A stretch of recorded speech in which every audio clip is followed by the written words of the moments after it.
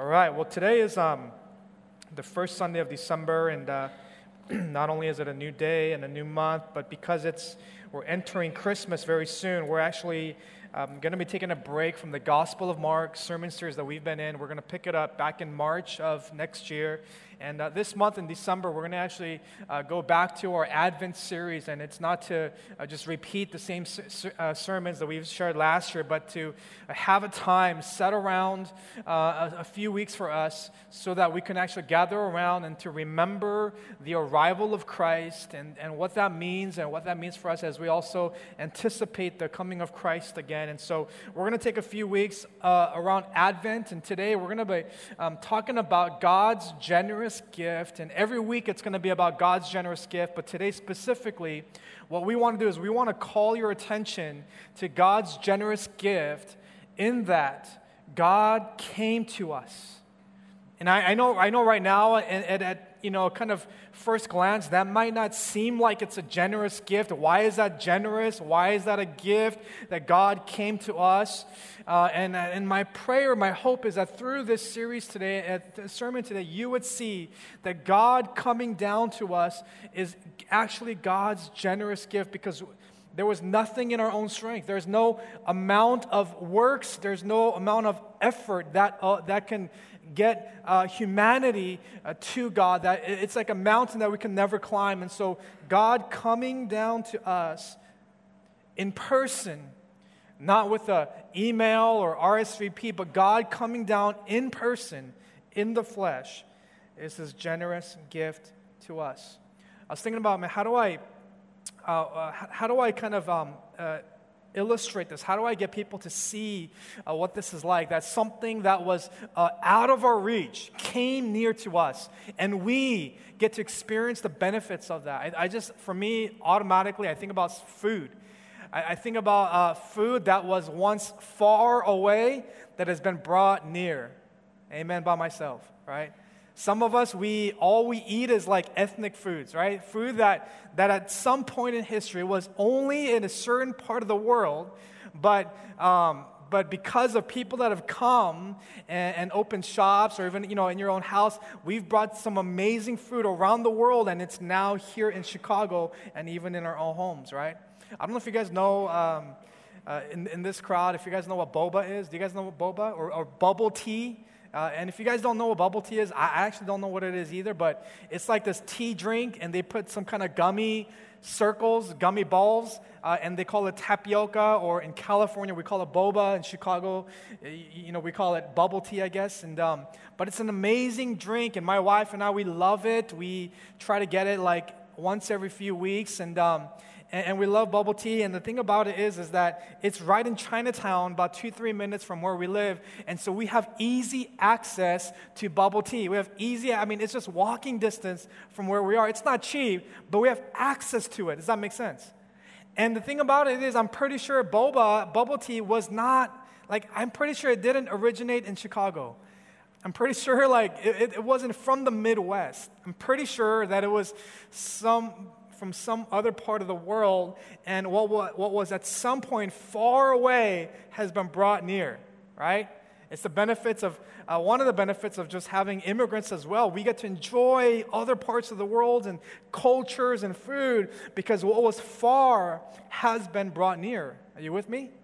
All right? What would life be like without boba, right? And what would life be like if we never had the incredible blessing of having things that are far been brought near to us? I don't know if you guys are coffee drinkers. Any coffee drinkers? Anybody that loves Starbucks, regular Starbucks drinkers?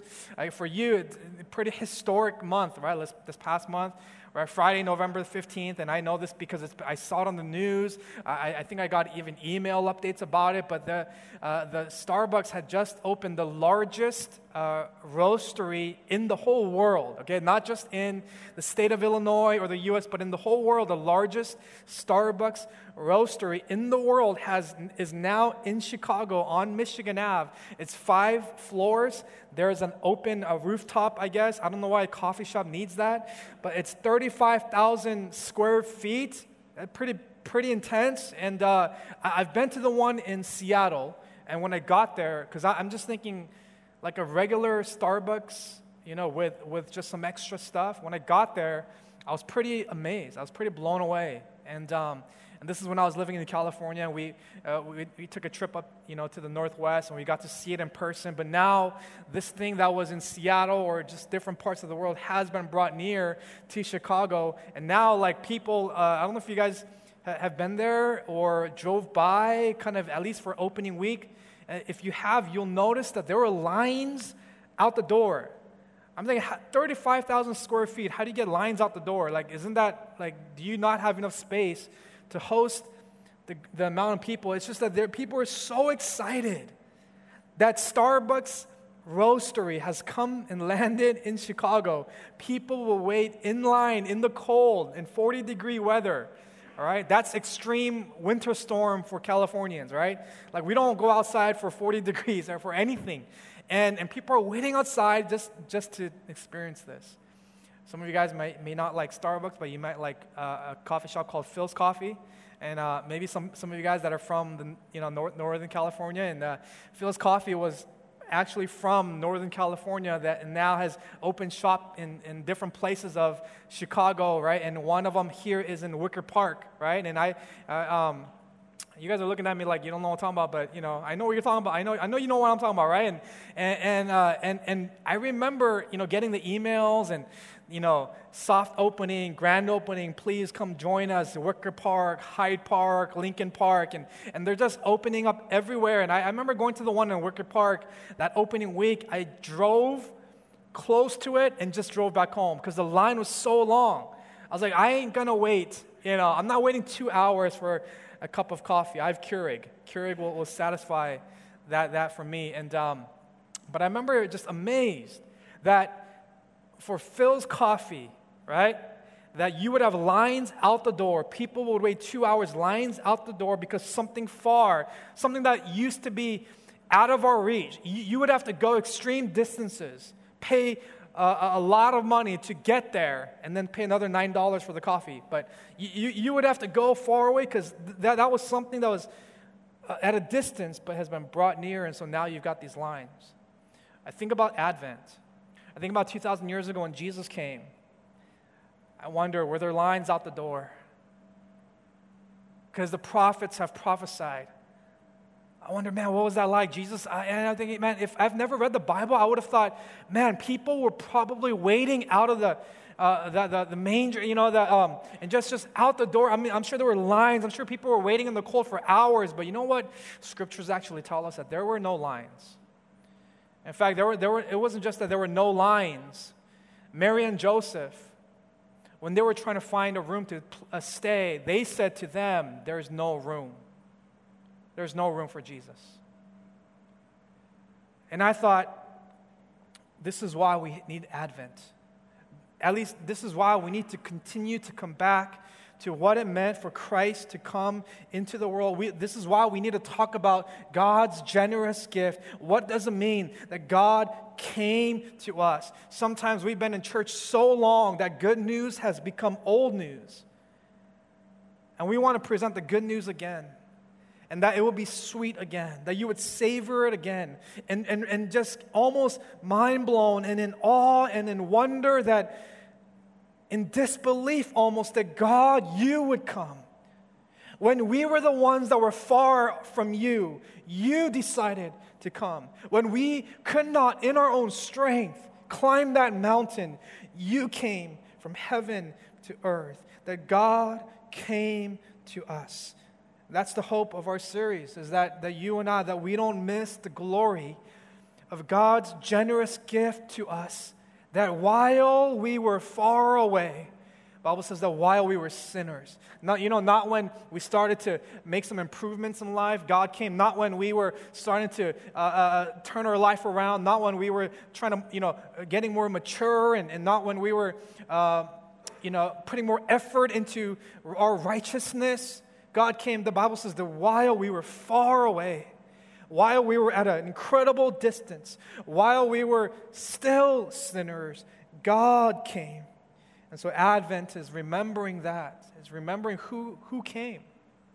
I think we got to talk about that. Who actually came? We know the name Jesus, but who is Jesus? Who is it that actually came? Why did he come? And how did he come? And so today, my hope is that as we look into the Gospel of John here in chapter 1, I think it points out, highlights all three things of who it is that came, why he came, and how he came. The Gospel of John is a bit unique compared to the other Gospels, Matthew, Mark, and Luke, because John, what he does in his gospel is that he doesn't just tell us stories about Jesus. What John does is he actually tells us the nature of who Jesus is. I mean, he goes to an extreme length and he goes the distance to describe to us the nature of who Jesus is. That we don't just take it for what it's worth that Jesus, that somehow God just came, but we have to know who is this Jesus. What does that mean for us? What kind of weight does that bear? That God actually came to us.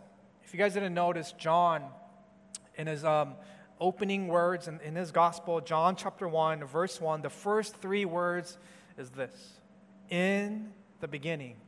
In the beginning. And John uses those words on purpose, because if you were reading John's letter in this gospel during the time that John wrote it, you would automatically know that John is trying to get our attention back to another part of the scriptures that actually says those exact same words in the beginning. Right? And it's not rocket science, but we all know that comes from Genesis chapter 1, verse 1.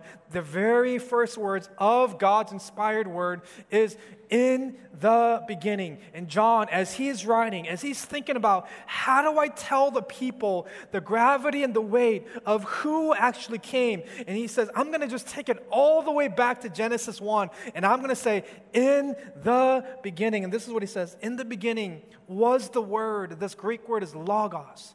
In the beginning was the Word, and the Word was with God. Not only was he with God, the Word was God. He uses this word logos. In the beginning was the logos was with God, and the logos was God. The question is, why does he use that word and 3 times in the first sentence of his opening gospel? What you have to know about John and his gospel is that most scholars agree that John's gospel was written a few decades later compared to the other gospels, and it was written in a city called Ephesus. And Ephesus was heavily influenced by Greek culture and Greek philosophy. John's aim was to share the gospel of who it is that actually came from heaven to earth to both Jews and to the Greeks. How do you convey who Jesus is to both Jews and to the Greeks? So he uses this word logos. The logos was something that the Jews understood and the Greeks understood, but it meant different things. But what John does is he takes logos and he presents it to the Jews and the Greeks, and then he points, using logos, points them back to Jesus, and he connects Jesus to the logos. See, to the Jews, this is what logos meant. It meant that logos was that speaking voice of God. It was the creating, the creator God. It was the logos meant for the Jews, the one in Genesis in the beginning, the one who created all things. It was the very reason the heavens and the earth exist, the reason why stars and the moons exist and the way that they do. The Jews understood the Old Testament, that there was a creator God, and there was that logos before them. They didn't believe, though, that logos was actually Jesus, and Jesus was there. But they understood what logos was. But for the Greeks in Ephesus, logos meant something different. They didn't believe in the Old Testament. They didn't believe in the Jewish faith. They believed that logos was this term for the reason or the plan. They would even go as far as to say it's the force behind that holds the center of the universe. It's the reason behind all human activity. And so they believe that there's got to be some kind of reason, some kind of force, plan out there that actually holds all things together. And the question that they wanted to ask is, what is the reason for its existence? Why does that exist? Why do the stars and moon hold the way they do? Why is humanity the way we are? Why do we exist? What is its purpose? What is its function? Some Greeks even went as far as to say, there must not be a logos. There must not be a reason. We just exist. but they would wrap their minds around trying to figure out who or what is this Logos that holds all things together. John in verse 1 says, in the beginning, take it back to Genesis so the Jews would see that Jesus was there with the Father, with the Holy Spirit. Jesus was there in the beginning. Jesus was not some created being sometime down the line of history. Jesus was there at the beginning. Jesus was pre-existent, preeminent. Jesus was there with the Father. There was this imagery of the Trinity at work, 3 in 1. Jesus was not a sidekick waiting for his time. Father, when can I come to earth? Jesus was there, and it says in verse 2 that all things were created through him. For the Greeks, what John is trying to point out is to say to the Greeks, you guys are trying to figure out this Logos, this reason. What he's saying is simply this, that the reason for humanity, the reason for the heavens, the reason for the stars, the reason for life is Jesus. What he's saying is this, that apart from Jesus, you will never know why you exist. Apart from Jesus, you will never make sense of the heavens and the earth. Apart from Jesus, you will never know why things hold the way they do. Apart from Jesus, you will never know your function. Apart from Jesus, you will never know your true identity. Apart from Jesus, you will never know your purpose. Apart from Jesus, you will never know what you were fully intended to become and to live out and to experience. John is saying that's Jesus. Jesus came. The Logos came. So the question for us is, do we know that reason? Do we know our reason and existence for life? Do we know what our function is? Do we know why we exist? The question is, do we know Jesus? Right? Because all things were made through him. Why does John, in his opening chapter, opening verse of his gospel say, in the beginning? What John is trying to say is that Christ is the starting point of life. See, I thought it was kind of interesting that Christmas is at the end of the year. And we all sometimes we can kind of mix up the messages and think, oh, you know what, Christmas in December, almost the last week of December, is just the way for us to remember to add Jesus into our life, as if we just kind of live the way we want. And then December 25th, don't forget Christ, add him, make sure he's at the end of your life. But John is not talking about the end. John's talking about the beginning. Do you guys see that? What John is saying is that Christmas is not for us to add Christ at the end of our life. What he's saying is Christ must be at the beginning of our life. In other words, what John is saying is without Christ, there was no beginning. Without Christ, there is no life that we're actually living. Christ is not something or someone we add at the end of our lives, friends. Christ is one that gives us our starting point. Apart from him, we don't know why we exist. Apart from him, we don't know what our function is. Apart from him, we don't know who we actually are. And so with Christ, in Christ, we have a starting point, which tells us and helps us to understand why he actually came then. And John, so first what he wants us to do is wrap our minds around who it is that came. He's saying this Jesus that came, like he is God. He's God. God came.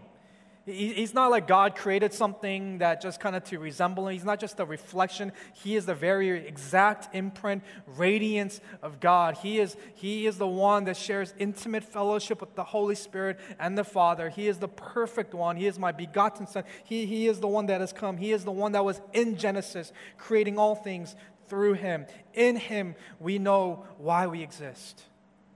And then John begins to unwrap and reveal to us why he came. And he says in verse 4, in Jesus, in him was life. Okay? There's two words that I want to point out to you. That's the word life and light. He says in verse 4, in him was life, and the life was the light of men. In him was life, and the light of men. The light shines in the darkness, and the darkness has not overcome it. So here's what John's saying. Jesus came. He came to give life, and he also came to give light. Why is that important to us? I would say this because I think far too often we miss out on the reality of why Jesus actually came. Sometimes we think Jesus came just to maybe improve the condition of our lives. Jesus came so that we can agree with Him. Jesus came so that we can like Him. Jesus came because so that we could have some kind of anchor in times of suffering. And I'm not saying those are bad, but that's not why actually Jesus came. Jesus came to give life. What that means is that apart from Jesus, there was no life. Apart from Jesus coming down from heaven to earth, there was only death. So here's what I know about the Advent. Here's what I know about His arrival. All right, church, are you with me? The arrival of Jesus was a matter of life and death. It wasn't a matter of average life versus good life. It wasn't a matter of good life and a better life. Are you tracking? When Jesus came, if He says that He came to give life, it meant that it was a matter of life and death. And what I mean by that, what John means by that is, apart from Jesus, there is no life, and we're actually dead. And apart from Jesus, there is no light, there's only darkness. So His arrival was a matter of life and death, and His arrival was a matter of light and darkness. And I know for some of us that may not be fully received. And you might say, hold on. I don't know if I fully agree, because I feel like without God, I feel pretty alive. And I know that for me, I thought I was pretty alive before I met Christ too. You see, you might think, well, I feel pretty alive because physically I'm in good shape. I'm active, I'm working out, I'm eating better, I'm not sick. And maybe you were before in a worse condition, but now you feel like, man, physically, with my health and everything, I'm doing really well, and you might feel physically alive. And that may be so. The question of life is not, are you physically alive? The question is, are you spiritually alive? Are you spiritually alive? You might say, well, James, I'm I don't know about the whole physical thing, but with relationships with people, it's just doing really well. Life is really good right now. My relationships at home with my mom and dad, my siblings, even people at work, people in my neighborhood. This is going really well. I used to be one that couldn't hold friendships, or just people didn't like me or accept me. But now I feel like I've got people around me that love me, and just relationally, I think I'm doing well. I think I'm doing really well. I feel pretty alive. I don't know if I really need God. And the question is not, are you relationally alive? The question is, are you spiritually alive? You might say, well, James, I don't know about physically or relational, but, in my workplace and my career, I'm just, I spent so many years of studying this and getting this degree, that degree, and now I'm working, and, I feel like I'm thriving. I feel like I'm flourishing. I'm doing well. I feel like I'm on a good trajectory. I think I'm, I might even be at pinnacle at the peak of my career. Just, things are incredible with work. Life is good, and I don't know. I don't think that's really God. I think that's just my work and my effort put into it. And you might feel like, man, at work I feel alive. That may be so, but the question is, are you spiritually alive? The Bible says it like this, that what good is it to gain the whole world, but to forfeit your own soul? Because you think about health, we all know that health at some point will start to deteriorate. That work at some point, you put all of your eggs into just your career and work, but at some point you retire, and then what's next? What good is it to gain the whole world in that area and yet forfeit your own soul? What good is it to have all these incredible relationships with people and miss out on the one relationship that you're meant to have? The question is, do you have life with God? When it comes to your relationship with God, is there life there? Is there a flourishing there? Is there a growth there in which you know God? It's like it's that sense of someone that's been bedridden because they're sick and for days or weeks, maybe even months, and that moment when your fever goes down, you're feeling better, and you're starting to eat again, and you're now out of bed, and you're just taking a nice warm shower. The first time in a long time you're eating your first good meal, and you just have a nice cup of coffee or whatever it is, and that feeling of I feel alive now. That's what it's like to be alive with God. You know that you were once there, but now you're here. See, the thing about it is that when you're spiritually dead, you don't know that you're dead, and you're convinced that you're alive. But you don't know God. You're not experiencing His riches at His expense. And life is all about your own glory and not His. So the question for us is not, are we alive in all these other areas that are just temporary, but are you alive with God that is actually eternal? Christ came to give life that is eternal, life that is abundant. Christ came so that we can be spiritually made alive with God. And it's not that we were just, had an average life with God and then He just wants to improve that. No, we were actually dead in our sin. Like we had no concept of God. There was no way we can open our eyes and our heart and our ears to God. God had to do that. God had to come to us to bring life back into a dead soul. That's the gospel, that He doesn't just improve our lives, He takes us from death to life. And in that life, there's this incredible light. And life and light, they go together, they work together. And when you have light, you're able to now see where you're supposed to go. Because, I don't know if you've noticed this, but people can actually get used to darkness. Did you know that? People can actually get used to dark. Like people can walk around in the dark because they're just used to it. And they don't know, they just kind of forgot. And then when the light goes on, it's like, oh man, what is that? Why? Because they were in the dark for so long. They can't even handle the light.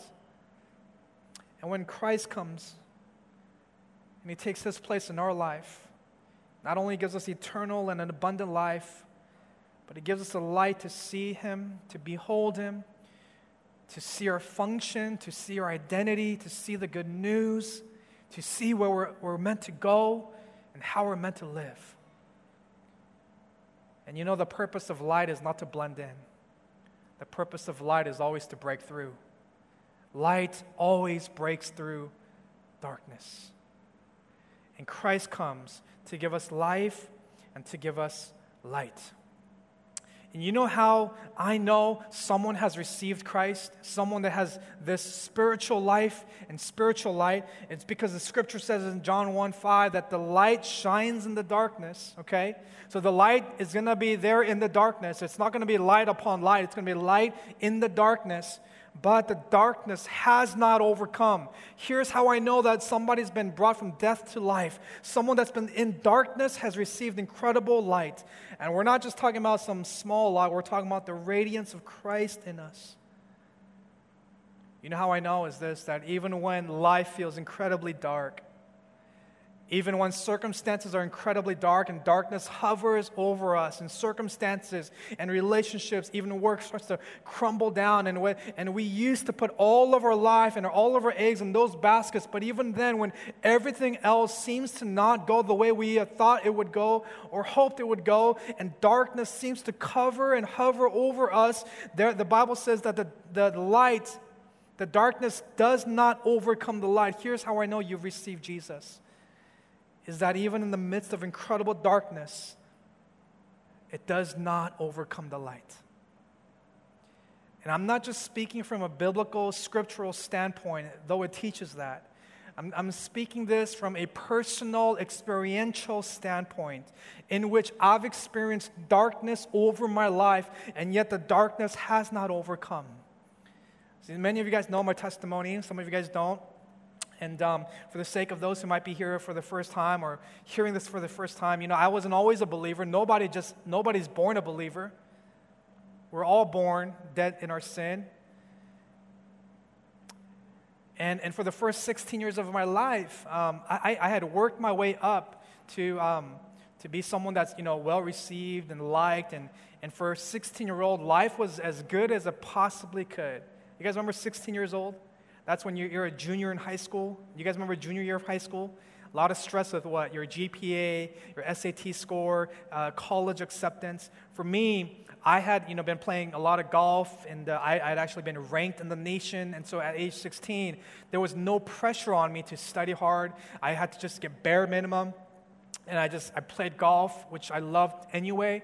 And I had all these schools, Division I golf schools, recruiting me to play golf for them, wanting me to be at their school. Life was good for me. I was maybe not the most popular kid, but I had a lot of friends. I was well received. I had a good family. I still do. For a 16-year-old kid, my testimony is not. I was in the valley of life, and I just had nowhere to turn but God, and you know, those are great testimonies as well. But mine was like, I was on the mountaintop.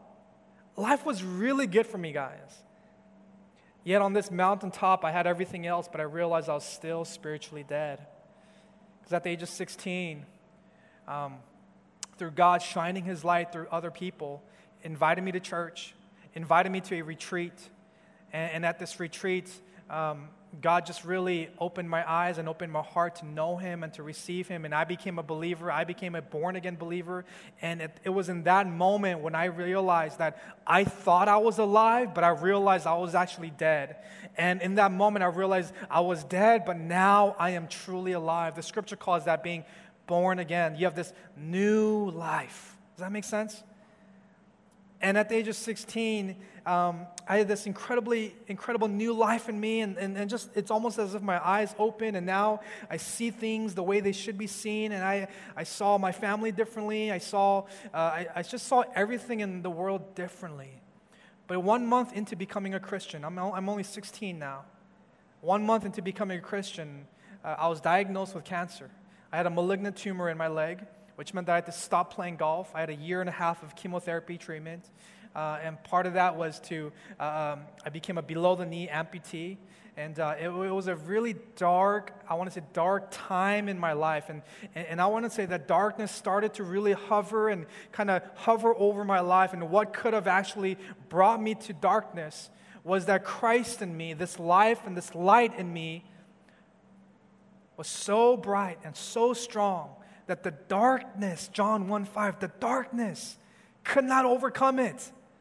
I still had this, I had moments of like anger and disbelief, confusion, sadness. But you know what trumped it at the end of the day? Was I had this unexplainable hope and joy. That man, I used to be dead, but now I'm alive. And even if this body is wasting away, that there is a day when God will resurrect it again. I had this incredible light in me, and when the darkness was upon my life, it could not overcome. Jesus wants to give that to you. Jesus came to give that life and that light to you. That there is no darkness, no amount of darkness that comes that can overcome this light. In fact, light actually shines brighter in the darkness. Light shines brighter. It's more glorious in the dark. And after by God's grace, I'm a cancer survivor, and it's been years now, but I remember just about a year into post-treatment, I was going back to school and my regular life, and I'm not a famous guy, right? But I just knew the right people at the right time, and somehow someone knew about me, that there's this kid from LA that was ranked in the nation and being recruited to Division I golf schools and was diagnosed with cancer, became an amputee, and now he's overcome cancer. And this guy, this journalist wanted to know my story. He wanted to print an article about me in the LA Times newspaper. And so I agreed to do it, and so I brought this with you guys. And so for those millennials in the room, this is what we call a newspaper, and it's basically paper, and there was a time in our history when you actually print something on paper, and so this is a newspaper, and this article came out January 1st of the year 2000 in LA. On the front page of the sports, LA Sports is on the bottom, back in the swing. That's actually my story. That's actually my picture, all right? Don't try to look too close, all right? It's kind of embarrassing. But and the story continues. And on the backside, there's another picture of me swinging the golf club, and the article goes on even to the backside. I brought it because actually someone from our church had given this as a gift. I had lost the hard copy, and someone gave it to me as a gift last Christmas, and now I've kept it, and I want to make sure I don't lose it. But I was reading it again, and sometimes I do this not because I'm weird, but I do because it's like my article, right? But I read it because it reminds me of God's grace in my life, of where I used to be and how God has brought me here. And so when this guy was interviewing me, he wanted to know, how did you get through cancer? You're 16 years old, you're being recruited, you're ranked in the nation, and you're hit with cancer. How do you get through it? What were your thoughts? And he was asking me these questions, and this is I guess what I said. Okay, it's kind of weird, right? I'm just reading my own words, but he writes, "But Myung, that's my last name, who was once high on the recruiting list of national golf powers, realizes that there are more important things than scholarships." And he quotes me, "When you're hit with something like cancer, the first thing you think of is life and death," he said. "It makes you think, am I going to live or am I going to die? And it kind of makes you think about what your purpose is. If you're going to live, why do you want to live?" And it takes me back because I remember when I first heard the news that I was diagnosed with cancer. It came through a voicemail and on a phone. Back in the day, there used to be this big thing called a phone and a voicemail machine and a red button, and you'd press it, and it basically shared the news that James has been diagnosed with cancer and needs to come for treatment right away. The first thought was, am I going to live or am I going to die? And if I'm going to live, what is it that I'm going to live for? Is what I told this journalist. And then I began to share about my faith. And I said, here's what I live for. Even in the midst of possible, cancer taking over my life, and even in the midst of darkness, I began to share with him the light of Christ in me and how he was the one that carried me through, that the darkness could not overcome it. And I began to share this with him. And in the bottom of that story, the last paragraph, I basically tell him, I just got to tell others, is what I said. I just got to tell others that whatever they're going through, there's some things that you can't go through all by yourself. Here's how you know you have life, and here's how you know you have light, is that when you have this incredible life and light in Christ, you actually want to share with others. Because light is not meant for you to hold to yourself and just to shine it upon yourself, but light is meant not just for you, but for others. The light of Christ in you is for others and to shine to those around us. In the Gospel of Matthew, it talks about how you and I, we are the light of the world, where a city set on a hill cannot be hidden. It talks about how we ought to shine before others so that others may see our good works, right? And they may give glory to our Father who is in heaven. Paul says in Philippians to shine as lights in the world. And so for those that have this life and light, there is a response. There is a call. There is a natural response, I would say. And the natural response is that this light is not just for me or just in me, but it's for others to shine around me.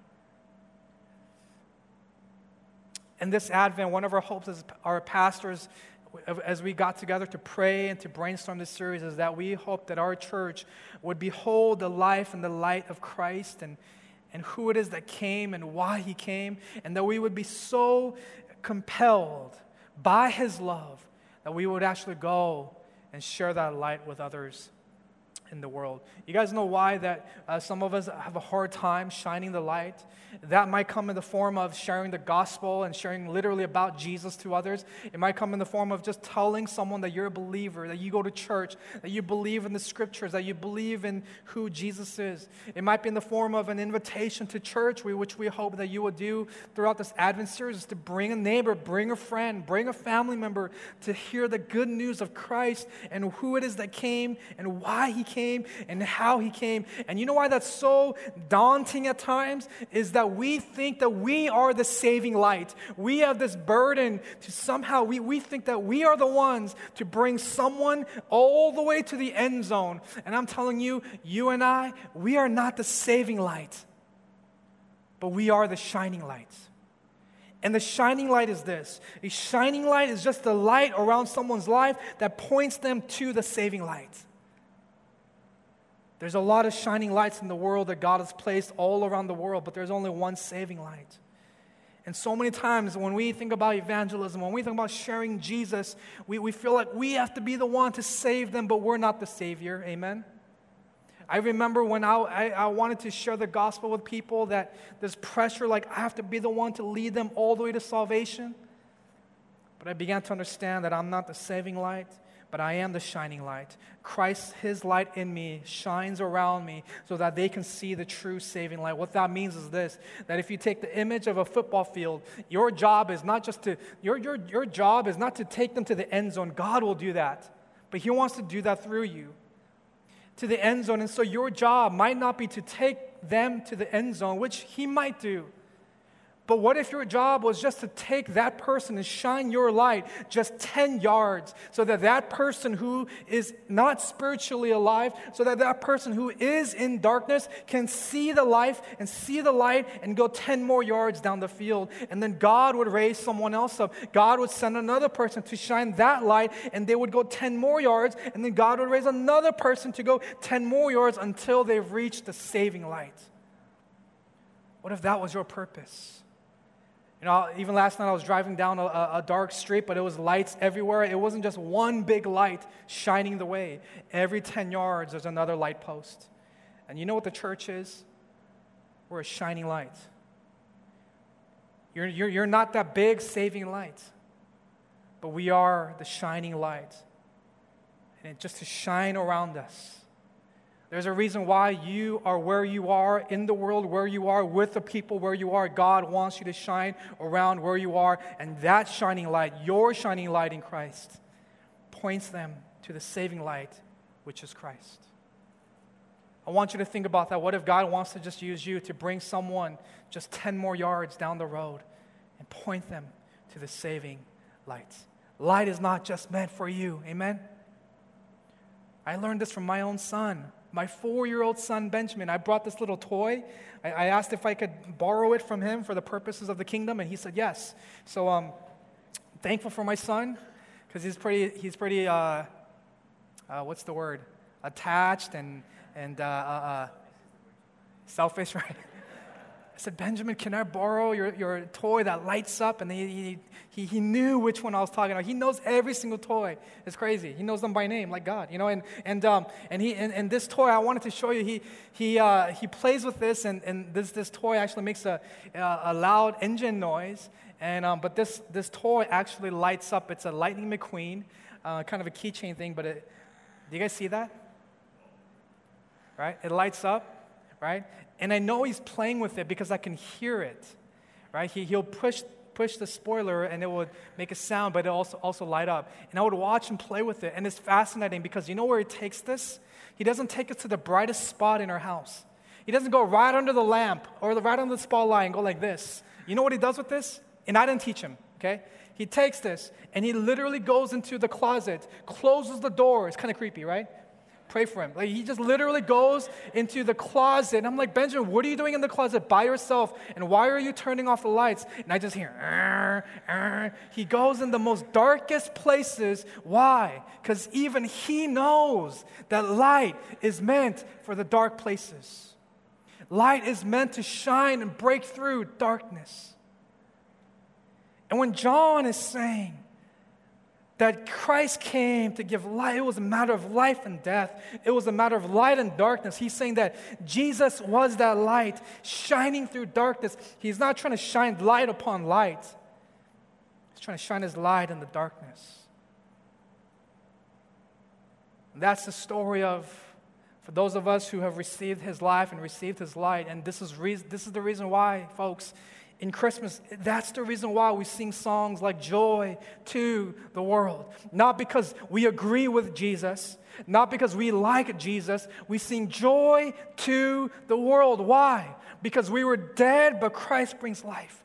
Because I was in darkness, utter darkness, and Christ brought that light. You see, when we were far away, Christ came near. You see, we weren't always in the light. We were always in the dark, but God came to us. We were always in our sin and our slave to our sin, yet God came to us. We were not part of the solution. We were part of the problem, and yet God came to us. We did not know our very reason for existence. We would try to make up our own reason, and yet God came to us. We were busy running around chasing our own temporary glories, and yet God came to us. We were busy building our own empires and resumes, and yet God came to us. We were busy self-indulging, and yet God came to us. Church, Friends, His arrival changed my departure. His arrival changed my destination. That'll preach. Because for those of us in Christ, you and I, we know where we were headed without Christ. You know where we were departing to and where we were destined to. Yet because of His arrival, He gave us life and He gave us light. And you know what John says in verse 9 and 10? It says, the true light which gives light to everyone was coming into the world. But listen to this. He was in the world and the world was made through Him, yet the world did not know Him. Friends, that may be you. The world was made through Him, and yet He came into the world, and yet we did not know Him. How is that possible? God, you created the world, and you came into the world. How is it possible that they did not know you? How is it possible that they reject you? How is it possible that they're not waiting in line to be with you? How is that possible? It's because we're dead. It's because we're in darkness. It reminds me of when I was a sophomore in high school, and I was playing a lot of golf, as you guys know now, and I had missed a lot of school because of competitions, and I would miss a lot of exams. I would have to make it up afterwards.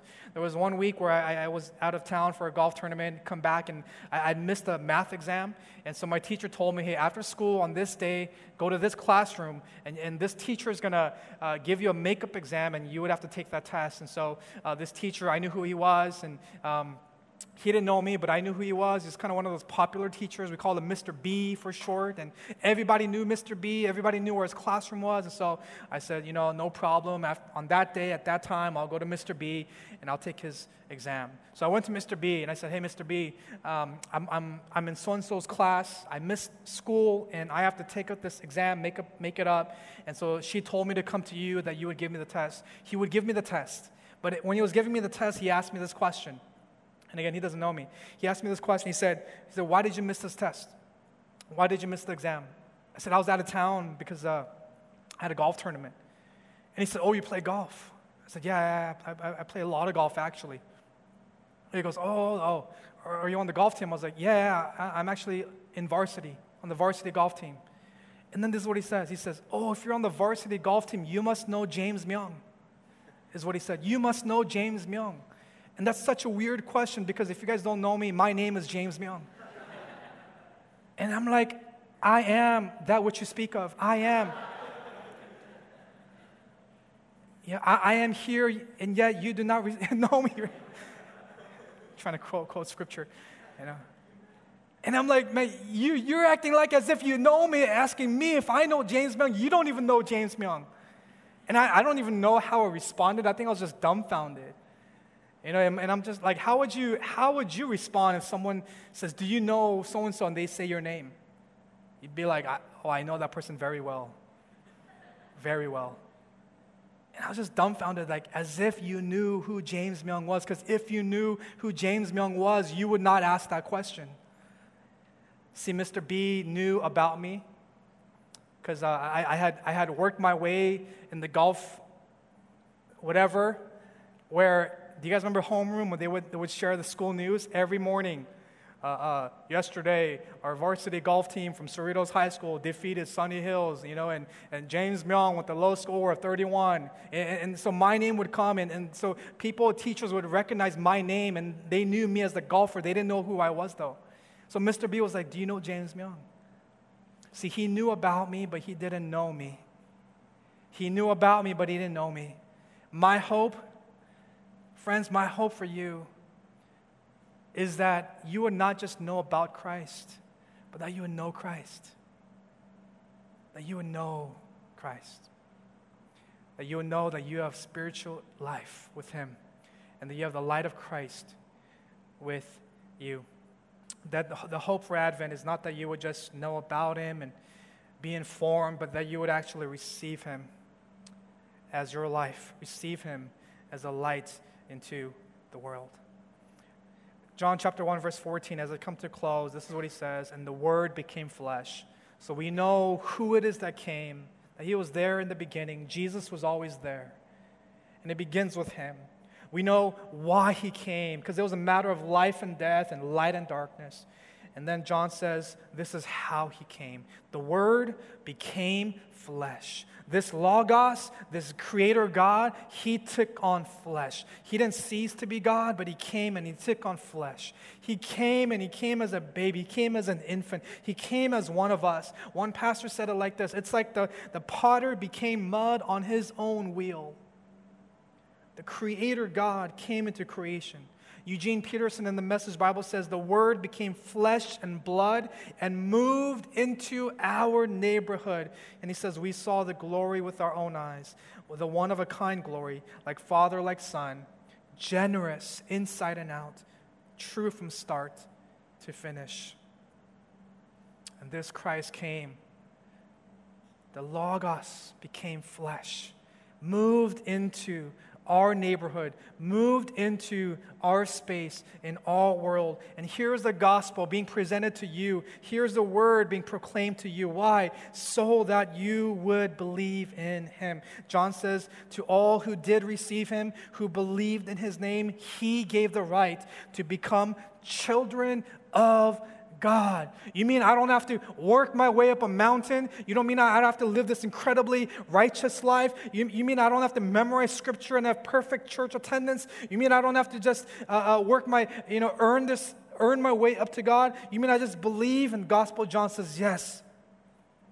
The good news is that Christ came to us. Christ did the work. And to those who believe, he will give the right to become children of God. By believing in him,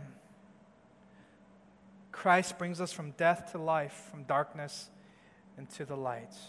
Not because we have worked our way to righteousness or it's a reward for how we live our lives. It's not because it's just for those that are moral, for those that are just good in the world's eyes. It's because we believe in him. We believe that Jesus came 2,000 years ago. We believe he came and he died for my sins. And we believe on the third day he rose again. And we believe that apart from him there is nothing but death. But in him there is eternal life. I believe that apart from him there is only darkness, but in him there is eternal light. And when we become children of God, now we have access to the Father. We have access to him as adopted children. We get the benefit of experiencing the riches of his goodness at his expense.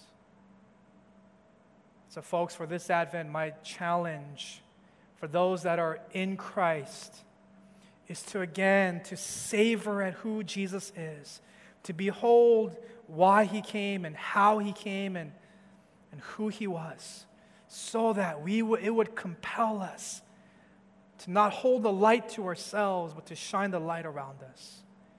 And for those that may be here and hearing the gospel for the first time, those that may consider themselves an outsider to Christ would come and become a child and the children of God.